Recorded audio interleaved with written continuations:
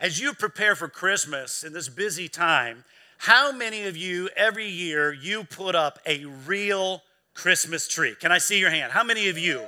Yeah, there's quite a few of you. Somebody's very excited about it that they've put that tree up, that real Christmas tree. How many of you here put up an artificial tree every year? Can I see your hands? Okay, there's a lot of you as well. Just like the first service, there's more people that have an artificial tree than they have a real tree, which is whatever works for you. But how many of you here would say, you know what, I don't put up any tree. There's no tree that I have. I see 1, 2, anybody else? 3. Okay, and the reason why we want to see your hands is because we'd love to give you some Christmas cheer. Okay, you really need it. So, just kidding. How many of you put lights outside your house this time of year for Christmas? Oh, yes. Okay. How many of you no lights at all? No lights. Okay. There's a few of you as well. You know, what's crazy, we come to this time of year and, you know, sometimes the Christmas season is just messy. There's so much going on and it's not very merry sometimes, is it? But I pray as we come and we look at God's word through our next 3 weeks of this series, that you would be encouraged of what God is doing and that we would keep our focus on what this season really is about. You know, one of the challenging things about the Christmas season and the challenging things about the Christmas story is, in fact, the Christmas story. This is the story, the Christmas story that I'm talking about is the story of the birth of Jesus Christ. That's the story. There's so much miraculous, there's so much amazing. And I want you to know that there may be some that don't believe it, and I understand that. But I want you to know the Christmas story is unbelievable. And maybe you thought, and you think, hey, they had to come up with some myth about the birth of Jesus to give him street cred or whatever it may be. Maybe that's where it came from. You know, it is interesting as you look at the very beginning of the New Testament where you do see Matthew talks about the birth of Jesus Christ, so does Luke, and then we see that Mark and John do not mention anything about the birth of Jesus, but they get started right into the story of Jesus and his life and don't even mention it. So before we jump in, I just want to say, if somebody could predict their own death and their own resurrection, I'm not at all concerned about how they got into the world. I just want to say that right from the beginning. Are you with me? That the whole resurrection thing is so amazing. It's just seemingly unbelievable if we think about it, that it's just crazy that Christianity doesn't hinge on the birth of Jesus Christ, but Christianity hinges on the resurrection of Jesus Christ and who he is. Amen. I want you to know that. I mean, because some would come and say, well, you know, I could kind of see, you know, we really weren't there. And Mary, you know, the whole immaculate conception and all of that, really, and all of that. I mean, I can see where some don't. But when you come and predict your own death and your resurrection, that's pretty amazing, church. That is something that we should think and, man, dwell on and ponder in our hearts very deeply every day of the year, and then this time of the season as well. So really, the story of Christmas doesn't begin with a couple who's trying to figure out how in the world they got pregnant. The story actually begins with a couple that are worried that they'll never get pregnant. It doesn't begin with a couple trying to figure out this whole thing, or where are we going to have this baby? It begins with a couple that's pretty confident they're never going to have a baby in the first place, and that's what we're going to look at here in Genesis 12. If you have your Bibles, you'll turn there with me. We're going to look there and see that the Christmas story is not only seemingly unbelievable, but the Christmas story is remarkable. And it doesn't begin with angels announcing in Matthew or Luke. It begins with God making a promise in the book of Genesis. And not just any promise, but it's unbelievable. It's kind of really incoherent. And this promise is made, and it didn't make any sense in the culture that this came in as well. We're going to talk about that. But it turns out the Christmas story is believable. It's believable because the backstory is so remarkable. It's so believable because the backstory is so remarkable that the Christmas story is a seemingly unbelievable, incoherent, impossible promise to us. That as we look at the promise, it was absolutely impossible for it to come, and yet this promise set up the events around Christmas that we know of, and in fact, this promise, this remarkable story about this promise is what really makes Christmas so believable. The promise that we're talking about was a promise made 2,090 years before Christ. 2,090 years before Christmas, we see this, Genesis chapter 12, verses 1 through 3, the Lord said to Abram, and eventually the Bible calls him Abraham, and the Lord said to Abram, go from your country, your people, and your father's household to the land that I'm going to show you. Now, we're not sure why God chose Abram any more than why he chose Joseph and Mary, but he tells Abram, I want you to leave everything you know, which was so dangerous because security and safety in the ancient times had everything to do with your tribe and your clan, your family, your relatives. So he's asked to do something that's extraordinarily dangerous. And then the promise began, and God says to Abram, and I will make you a great nation. And now Abram's about 75 years old at this point. If you're here and you are about 75 or you're 75 years of age, could you imagine having a baby right now? Some of you are in your 30s and saying, no, I just couldn't even imagine. No, I couldn't even imagine.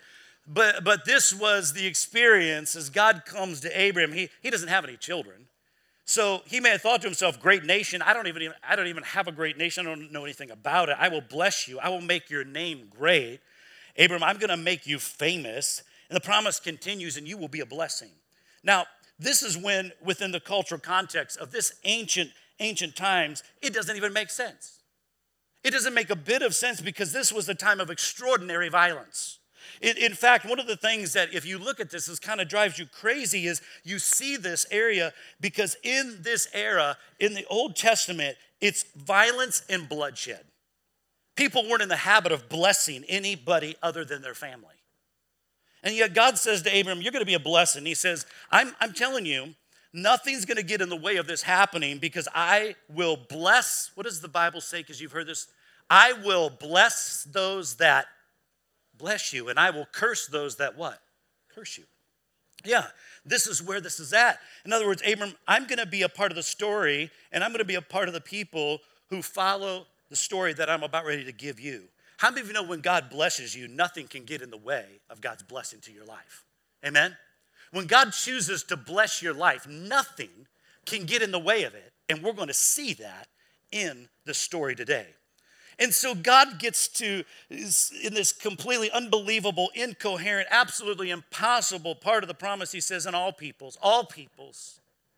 And in other words, every tribe and every person, every clan and every gathering of families, that is, every person on the earth will ultimately and eventually be impacted by your life, Abram. Now, the thing that was so strange about this is that in this culture, people did not bless peoples. And nations did not bless nations. Nations conquered each other, they enslaved each other, and they plundered each other. That's the story. But nations didn't bless nations. Tribes didn't bless another tribe. Clans didn't do it either. This made absolutely no sense in the culture they were living in. Yet Genesis tells us that Abraham chose to believe the unbelievable. And I want to encourage you today, no matter where you are at in your life, how about you? You can choose to believe the unbelievable today, even if you can't see it. And he said to God, I don't know how this is possibly going to work. I don't even have any children. I won't be around long enough to see whether there's a nation yet to come. But because that is the promise you made, Abraham chose to believe this unbelievable, incoherent, literally impossible to fulfill promise.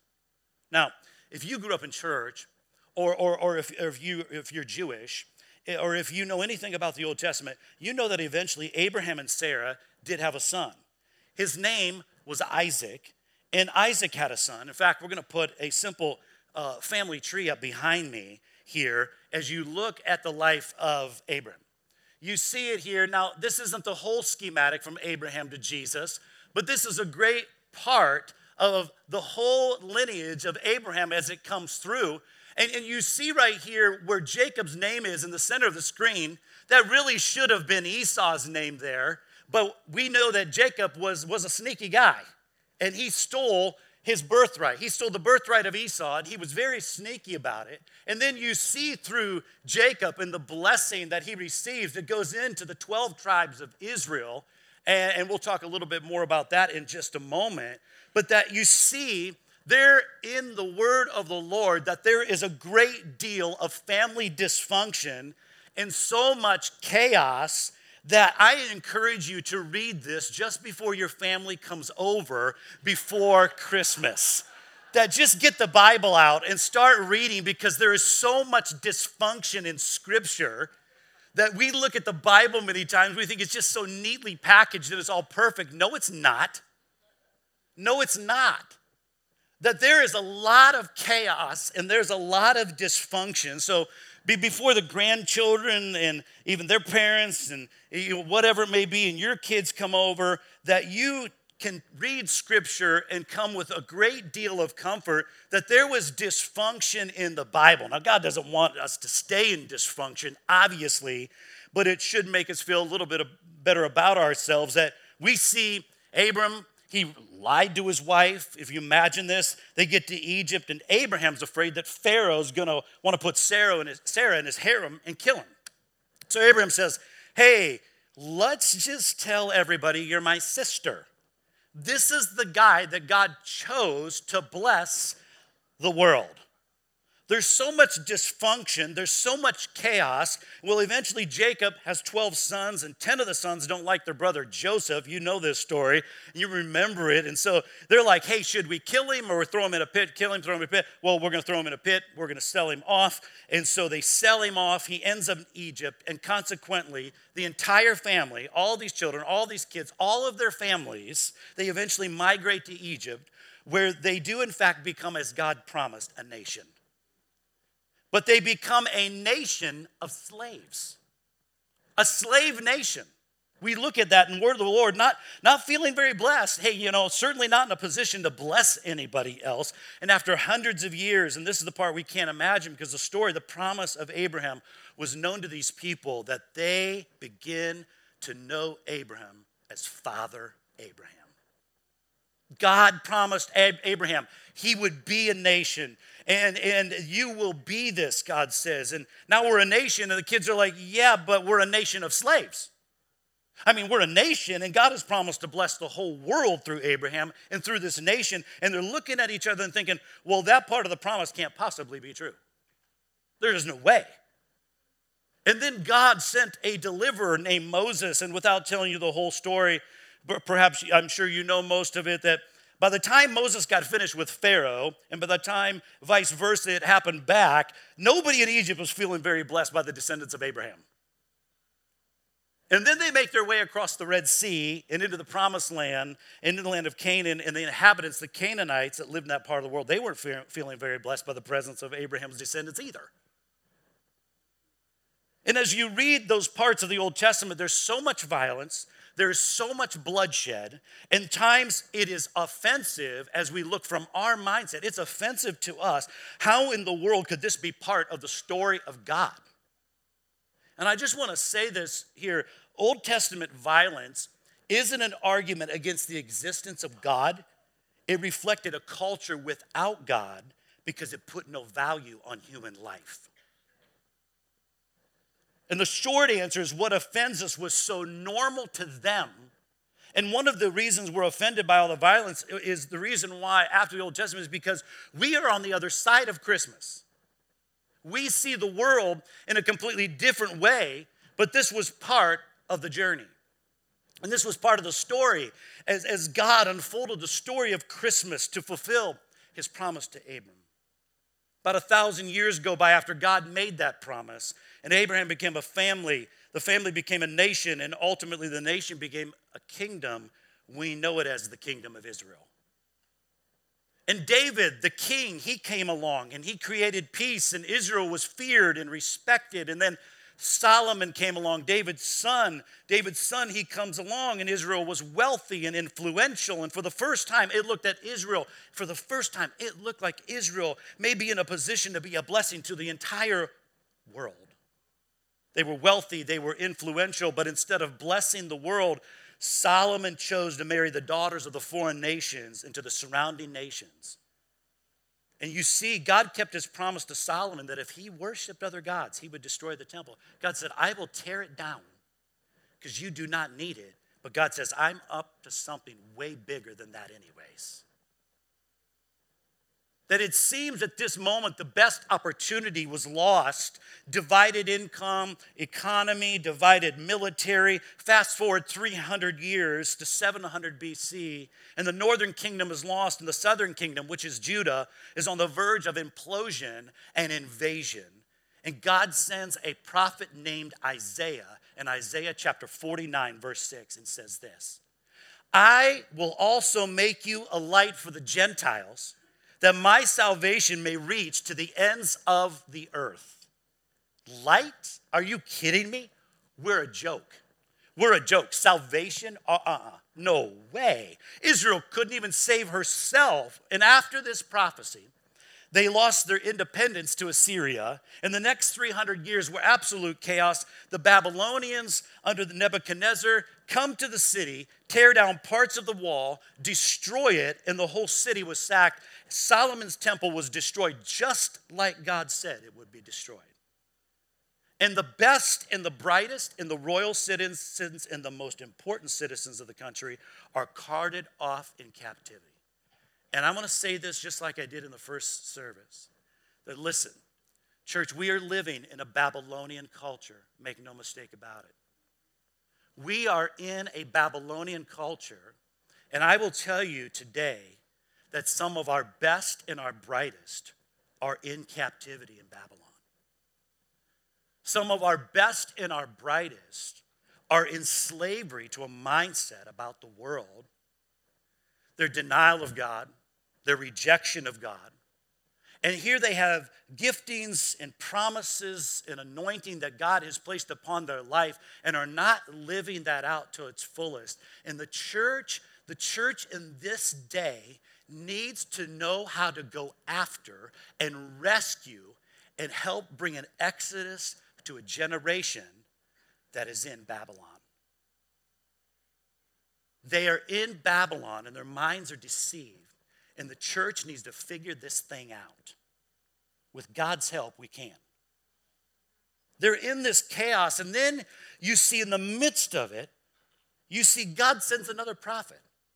The prophet Malachi, and his words again as we read them just seem impossible. They heard these prophecies, and they're like, you're just trying to encourage us. I mean, come on. I mean, you're just trying to prop them up and make it look good. Kind of like better luck next time with this promise and whatever. And so this prophecy comes from Malachi, and it seemed there's no traction. There's no reason in the world to believe any of this. And here's what God said to the nation during this difficult time through Malachi.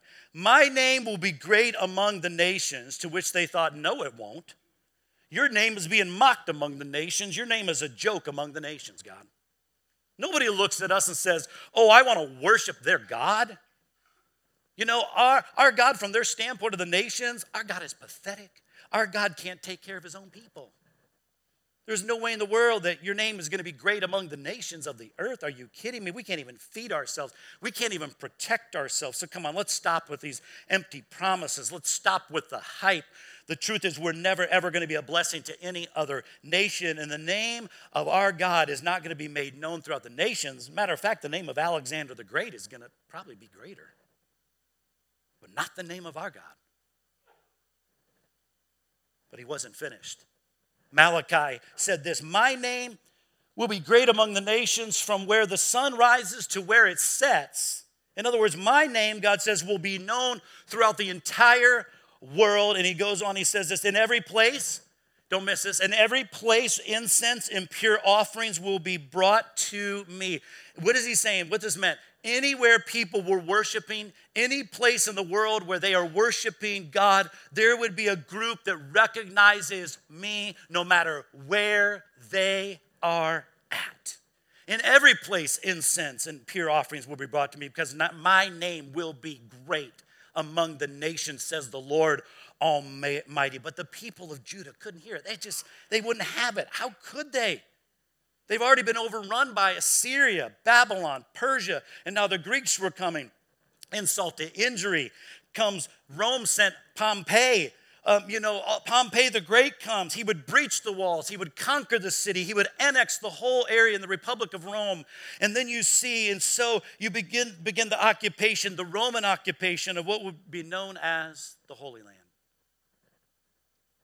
Judah, Judea, Galilee, and the whole world. The descendants of Abraham would in fact become a nation, but this unbelievable, incoherent, impossible promise seemingly would end there. There's no way Israel could ever be a light to the non-Jewish people. The Gentiles, what? And the Jewish people would certainly not be worshiped throughout the world. Not Yahweh. Not Yahweh. No way. Because nobody's interested in a God who can't take care of his own people. And that's what makes the story of Christmas so remarkable. Remarkable. Because when things were as hopeless as they could possibly be, when things were as hopeless as they seemed, when God's promise to Abraham was out of reach, it just seemingly so far away, the Apostle Paul, years later, looking back, putting the whole story together in Galatians chapter 4 and verse 4, wrote it this way. When the set time had fully come, in other words, when God had everything just the way that he wanted it to be, expanded the empire, exporting a common Greek and Roman culture and common port system that connected all the major population hubs around the Mediterranean rim, the peace of Rome, where peace had been made between nations that had been warring for generations and tribes that had been warring for generations, when at last there was a mechanism, when at last there was a way for God to actually get the undivided attention of the world and to export the message that was so ultimately was to go towards blessing every nation on the planet, when God had it just the way he wanted them.